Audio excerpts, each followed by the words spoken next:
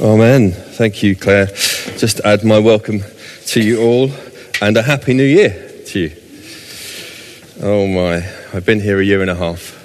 Happy New Year, guys. Happy New Year. What a year it's going to be. If you were here last Sunday, or if you were here on Wednesday, you'll have heard me talking about the potential that 2017 has to be the best year yet, if we can get our priorities right and put him first, and if we can get his vision for our lives. In this building, we've been celebrating God's provision for about 100 years in this old space, this old big barn that we've got. It's seen 105 years of witnessing to God's good news, his great love for us here. But if we only focus on the past, our vision of the future can become blurred. My dream is that in 100 years from now, people will still be celebrating that the gospel is being taken from this place. The good news that Jesus Christ came for us and he has given us brand new life. And we just thank you, Sonia, for that testimony of the way that Jesus has radically transformed your mum's life in his love and his power this morning. And I want to see that happen for the next 100 years. Boy, I'd be happy if in a year from now, I'm standing here and people are saying the good news is still being sent out from that church. Do you have a vision for what God wants you to do? Do you want to have a vision for what God wants you to do? I think there are many people here who probably think that vision is only something that chief execs have, or maybe presidents, or prime ministers, or pastors, or vicars. But that's not true. God can and does use people from all walks of life, and can and does give them a vision for the future. A vision to accomplish something for him, to bring glory to him. That's why we're here. We're not here to glorify this church, St. Saviour's, but to glorify God. Our God-given vision for this church is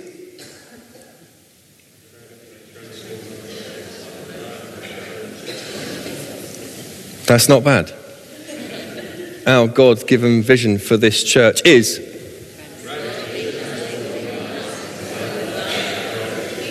that's even better.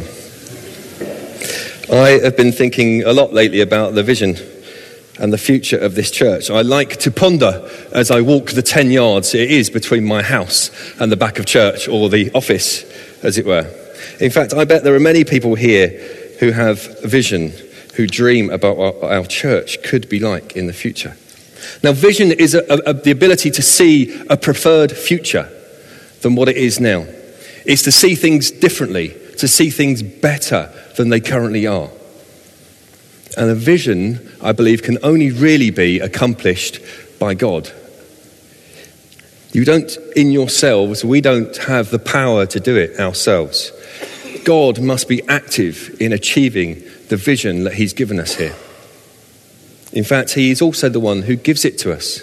He's the one who gives you vision. We're going to be looking at the story of Nehemiah over the next few weeks. And it's God who gave Nehemiah the vision to rebuild the walls of Jerusalem, which were so broken. Please do grab your Bibles as I begin to pray. Father, thank you for your vision. Thank you for your provision. We pray this morning, Lord, that we would see what that vision is. We would see your preferred future, that you would stir our hearts to see what can be. Amen. So we're on page 484 of our church Bibles, which are NIV, New International Versions. It's in the Older Testament part of the Bible.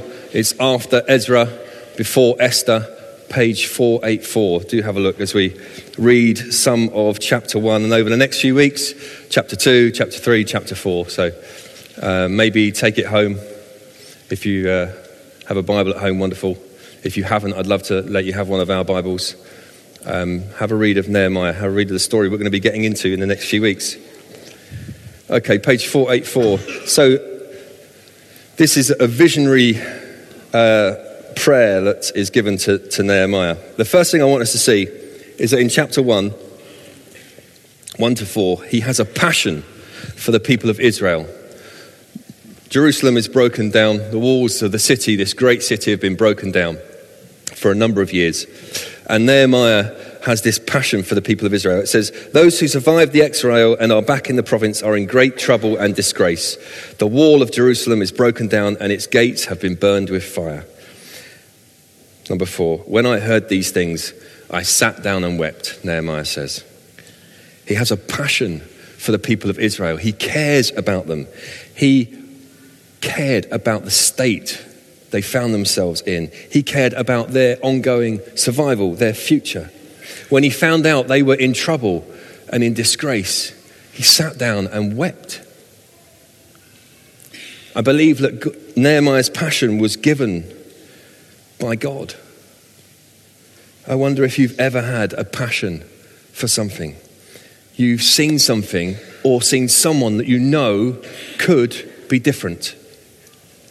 You not only knew that they or the situation could be different, but it bothered you. It troubled you. I wonder what it is that breaks your heart. What is it you see that breaks your heart? Maybe it's the people that we work with through our food bank. Maybe it's those broken people, those people that find themselves without enough money to put food on the table. And the food bank work is good. It's very good. But the church is very good at standing in this stream of water, catching people who are in this stream, struggling, gasping for breath, and hauling them out and putting them on the side. And that's what we're doing with the food bank. But what we're not so good at is going back upstream and finding out who it is who's throwing them in the first place. And we want to do that as a church, to be radically transforming lives. We're going to have to get back upstream, find out who it is who's throwing them in the first place to transform their lives. Maybe it's that. Maybe it's for the people that are caught in domestic violence. Maybe this morning God's placing something on your heart for those people caught in domestic violence. I've already had a conversation with someone this morning about that. Maybe it's teenage girls in unplanned, unwanted pregnancies. Maybe it's the young people of our town. Maybe it's for single mums. Maybe it's for our young people. Maybe it's our kids. Maybe it's the seniors. Maybe it's just your friends and your neighbours who don't yet know Jesus. God is placing something on your heart, I know. You see a situation that you know, or someone that you know should be different. And it bothers you that it isn't. Don't ignore that burden. Don't push it to one side. That's the beginning of God putting a vision of a preferred future in your heart and in your mind. The beginning is vital. And how you respond will not only affect the situation, but it will profoundly affect you too. One of the visions I believe that God has given me and us for this church is to see it rebuilt.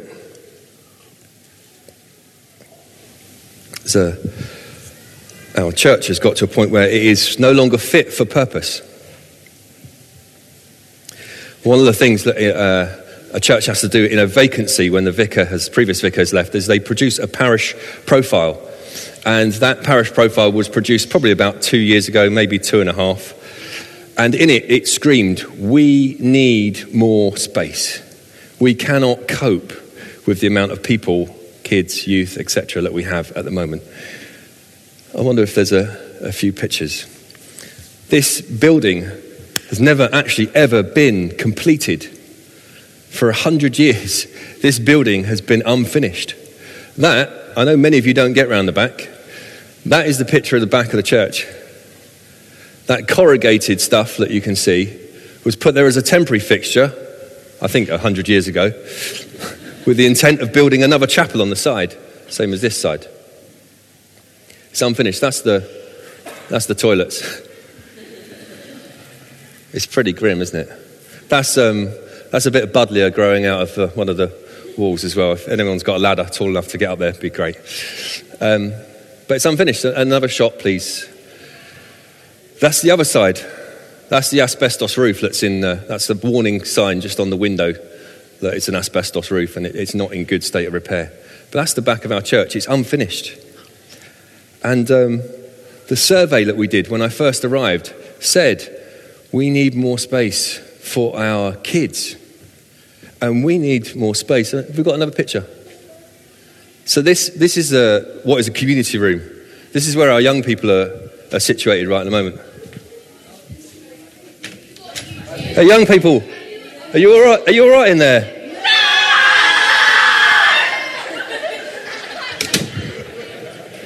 Wow, they don't seem satisfied.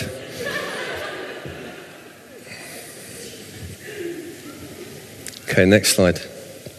That in theory is my office, but I don't use it as an office because our kids, we cram up to 35 7 to 11-year-olds in a space which is essentially a lounge, a nice, comfortable lounge, but a lounge all the same. So often there are 35 kids crammed in that space with leaders, 7 to 11-year-olds. Imagine how bouncy they are. What's the next slide? That is where we fit our mini church in at the moment. That's the church office. That desk in the far right-hand corner is actually my desk. And there's Jim counting some money, so we use that. Claire uses that for all of the food bank and our Restore project. We have our staff team meetings in there. That is what we then turn into a kids' space every weekend and then back again into an office. Any more pictures? That's one of our toilets. It's clean, it's just dirty. Next one. That's the kitchen where we kind of prepare meals for the 90 people that turn up for our community lunch every week. Or if we're going to cook a Christmas lunch, that's where we would cook it in. That's the facility that we've got to cook, or one of our kitchens. Is there anything more? Oh yeah, that's just a picture of behind the screen there. That just shows the total lack of storage that we've got as well. And the next one, I don't think there's anything else. Oh yeah. That is a little bit dark. I should have had the flash on. That's where we store all the food for the food bank. Can you see how crammed it is? Can you see that there is food? I mean, it's amazing because of God's provision, but there is food everywhere. Our burgeoning work of the food bank. Yeah, thank you. I don't think there's any more. No, I think that's probably it. Good. Okay, there's a problem here. There is a problem here, and we just can't leave it like that anymore. So let's have a look. Page 484. What did Nehemiah do? How did he respond to rebuilding the walls of Jerusalem? 1:4 it says, "For some days I mourned and fasted and prayed before the God of heaven." He knew the problem was way too big for him. He went to the one who knew could take care of the situation, and he prayed. I believe there are some important things that we're going to learn from the way Nehemiah faced the rebuilding of the walls for our project and for anything that might be burdening us today. We can pray like Nehemiah did. And I encourage you to do that over the next few weeks for when we come back with the architects on the 5th of Feb, 3-4 Sundays time, and we show you what could be. So that's the 5th of Feb. Put that date in your diary. That is not an excuse to not turn up between now and the 5th of February. That's just to put it in your diary. The first thing we see is that he recognizes God for who he is. Nehemiah 1:5 says this, "O Lord, God of heaven, the great and awesome God, who keeps his covenant of love with those who love him and obey his commands." I believe one of the essential elements of effective visionary prayer is first, give glory to God. First, recognize God for who he is. That will give us perspective when we pray. Help us to understand we're not just inciting some words. It's not just an incantation like open sesame or abracadabra or shut up vicar. It's not our words. It's not our words that have the power in these situations, but it is our God who has the power to radically transform lives in the love and the power that he has. When we pray, we need to recognize God for who he is, almighty, all-powerful, keeper of his promises. When we do that, it puts us in the mindset of recognizing that we're praying to a God who really can help us in a time of concern or burden or with our situation, like completing an unfinished building which has stood here for over 100 years. He goes on, he remembers God's promises, Nehemiah 1:8-10. "Remember the instruction you gave your servant Moses, saying, 'If you are unfaithful, I will scatter you among the nations. But if you return to me and obey my commands, then even if your exiled people are at the furthest horizon, I will gather them from there and bring them to the places I have chosen as a dwelling for my name.'" This is Nehemiah reminding God. But God doesn't forget about his promises. He's not saying to Nehemiah, thanks, Nehemiah, for reminding me about the promises I made to keep my covenant with my people. But he does like it when we know what his promises are. And when we share them with him in prayer. When we do that, it means that we're trusting God to be true to his promises, to be faithful. When we know what God's promises are and his will, we're better able to consistently and effectively pray. There are things that we know about God that are true about God because you can read all about them here in this book. And if you don't have one of these, I really do want to get one of these into your hand at the end of this service. It's not a problem, just come and see me. I've got plenty to give, please. Here are some of the things that we might pick up about God if we read this. God has a heart and a concern for the poor. Jesus said these words, "The Spirit of the Lord is on me because he has anointed me to proclaim good news to the poor. He has sent me to proclaim freedom for the prisoners, recovery of sight for the blind, to set the oppressed free, to proclaim the year of the Lord's favor." He has a concern for widows and orphans. Deuteronomy 10:18-19 says, "He defends the cause of the fatherless and the widow and loves the alien, giving him food and clothing." He has a passion for seniors. Leviticus 19 says, "Rise in the presence of the aged, show respect for the elderly and revere your God. I am the Lord." He has a passion for his church. Matthew 16:18 says, "I will build my church and the gates of Hades will not overcome it." Remember the promises of God in this book, in prayer, what he says in his word. He is faithful. Finally, we see in Nehemiah's visionary prayer that he requests specific help as well. If you read 1:11, it says, "O Lord, let your ear be attentive to the prayer of this your servant and to the prayer of your servants who delight in revering your name. Give your servant success today by granting him favor in the presence of this man." If God has burdened you for something, he has placed something on your heart, a passion, and you sense you have a vision for how it could be better, how it should be better than it currently is, then continue to pray. Be thinking about how God could use you and ask God specifically. Ask for some specifics. How, when, who, where. For at least 3, possibly 4 months, he's been praying and fasting and thinking, and God has been working in Nehemiah's heart to show him that he, Nehemiah, is the one who is going to complete this work. I've been considering and praying about our problem for over 18 months. It's 18 months since we arrived. When I first saw it in that parish profile, I began to pray about what God was going to show us and how he was going to bring it to completion. And I know as a church, we've been looking at it for much longer than that, this building problem. The time for action has come. There is quite a lack of space here. If we had more space, we could do more ministry. If we could better minister to people, God would be greater glorified. His church would grow. More people would come into the kingdom.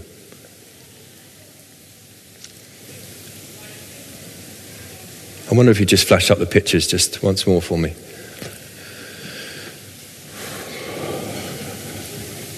So that's the unfinished part of the building. That's the toilets. Oh, that's the waste pipe just to the side. Let's hope that doesn't break. That never went underground far enough. What else we got? That's yeah. Be careful on that path as well. That's pretty tricky. That's where some of our less able people come in as well. That path's not great. Thank you. That's where our...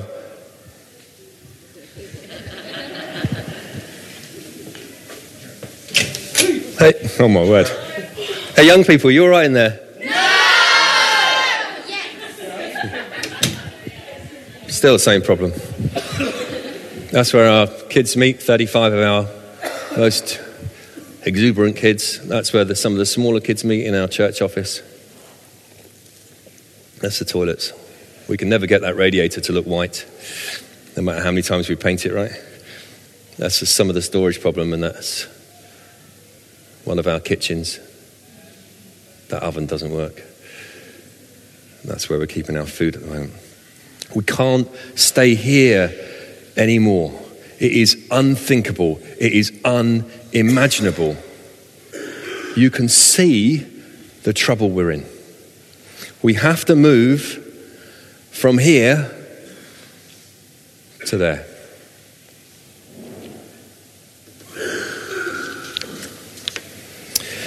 Some of the things that you're going to see, and it's not finalised yet, but some of the things that you're going to see is dedicated, when we have the plans, dedicated kids and youth space. A proper commercial kitchen with a working oven and everything. A new cafe area at the front of church, outside church. A new cafe area, welcoming people in and reaching out to those people stood right just there. I can see them now at that bus stop. That man is being called by God right now. Look, turn around and have a look at him, wave. There are dozens of people every day stood right outside our door, waiting for us to take the good news to them. We're going to put in a special sensory room for children so we can be an inclusive church. We're going to have dedicated 24/7 prayer space, a prayer chapel. We're going to increase the space we have for our food bank and our Restore project. And who knows where we're going to go with that. Maybe it's drug and alcohol rehab. Maybe we're going to go back up the stream and start yanking some of these people out and stopping them from being thrown in the first place. The last thing that I want you to think about for Nehemiah this week is he doesn't let his position hinder him. He's a cupbearer, and if you come tonight, you'll find out a little bit more about what a cupbearer was. But in our lives, we can have things that God places on our hearts that we just continue to make excuses for day by day. It needs to be someone else. It can't be me. Moses is very good at this. If you read the story of Moses, he kind of says, "Here I am, Lord, send my brother Aaron." We do that. It's too big for me. I have other responsibilities. I'm not equipped to do that. It would take too much of my time. I don't speak well. I'm not good in front of others. And on we could go. If God is laying something on your heart, he will equip you to do it. He will give you the means to carry it out. I will tell you, as I came to take on the role of lead pastor here, the vicar at St. Saviour's, I had a few apprehensions, but I knew and believed this. We both knew and believed this. And it's as true today as it was then. That God was calling us here to St. Saviour's to complete his vision. I got asked when I first arrived by the life group leaders how long I was going to stay at St. Saviour's. That wasn't a positive question, was it really? How long are you going to be hanging around? And I said, if I'm no doubt going to be loving it here. If I'm obedient enough, it will be when God says, you have done what I called you there to do. When you have fulfilled the vision that God has given you. God was calling us here. And as I prayed about it, I prayed that he would just open up the doors, and he did. Some of you will know that as a family we came and visited. And before we came, we each said, there's four of us in our family, me, Ro, Bella, who's in youth there, and Woody, actually, who's just transitioned to youth this week. We prayed and we said, God, what do you need to show us in order for us to know that St. Saviour's is the place that you're calling us to? And I know Ro prayed for a welcoming church, and I know she's been touched, and if you're on social media, you'll know that we've faced our own struggles in the last week or so. Ro's been incredibly touched by your welcome, by your hospitality, by your love. We have that in spades here. And I prayed for the presence of God. All I need in a church to begin with is the presence of God. And this place had the presence of God. When I came and visited and joined in with one of your worship services, I had a vision of Jesus walking straight through the church. He walked through the middle of our worship, and the Spirit of God hovering over this building. It's why many of you, maybe if you see me when I'm in the middle of our sung worship, I'll be looking up there. Woody said, I'd like a football pitch in the garden. I said, son, it's the suburbs. They don't really do football pitches in gardens. If you've been in the vicarage, you'll know that there is a five-a-side football pitch in our back garden, pretty much. And Bella, being a teenager, she was not so keen on moving at that particular point. So she said she would like to see a pink pony. She said, if God can provide me with a pink pony, I'll know it's the place he's calling us to. Well, we had our walk around. We saw the vicarage. We saw the garden. We experienced the welcome and the presence of God. And we were close to leaving. And Bella was thinking, I haven't seen my pink pony. And somebody randomly said, why don't you come and have a look at the toy cupboard, the storage of all of the stuff that happens here during the week, the toddler groups and other things like that, and toy library. It's all stored behind those screens there. And we went in and had a look. And what do you think we saw right on top of the pile? Great big ride-on pink pony. Her mouth dropped to the floor. God hasn't made me the leader here to pontificate on the vision he has given me. And I've been here 18 months already.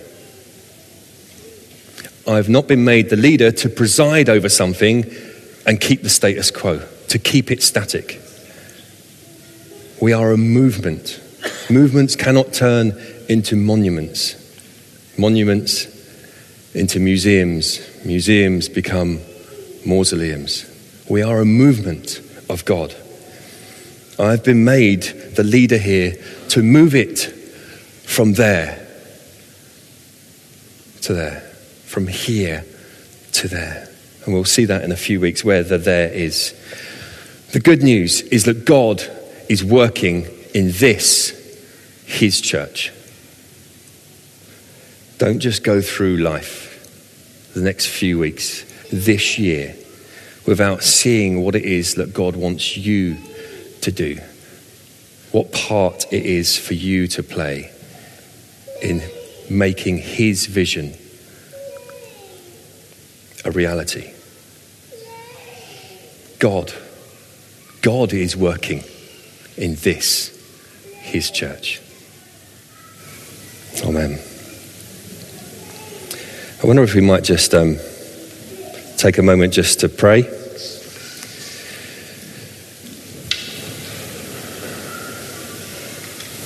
If you're a guest or a visitor here, please don't feel compelled to move, that you don't have to move at all if you don't want to. But I would love, as a sign of your commitment to seeing the vision, his vision for this church reach this year, I would love you to stand if you feel that you want to add and contribute and participate to the vision that God has given us here, the overall vision to radically transform lives in the love and power of Jesus. If you want to be a part of that, I would encourage you to stand now. And maybe if you're standing at the moment, Father, we thank you for your provision, your vision, your preferred future. That you don't just see us as we are, you love us just as we are, but you also don't want to leave us where we are. You see a preferred future for us, each one of us, every single individual gathered in here right now. Your vision is to radically transform us in the love and the power of your Son, Jesus Christ. We thank you for that. We pray you would be stirring our hearts, Lord, that we might be participators in the building of your kingdom here.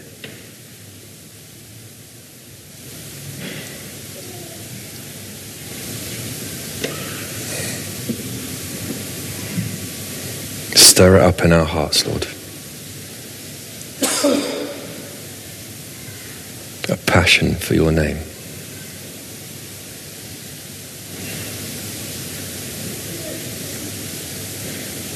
Just going to wait just for a moment, just allow the Holy Spirit to minister to you, to stir your heart, to bring certain things to your mind.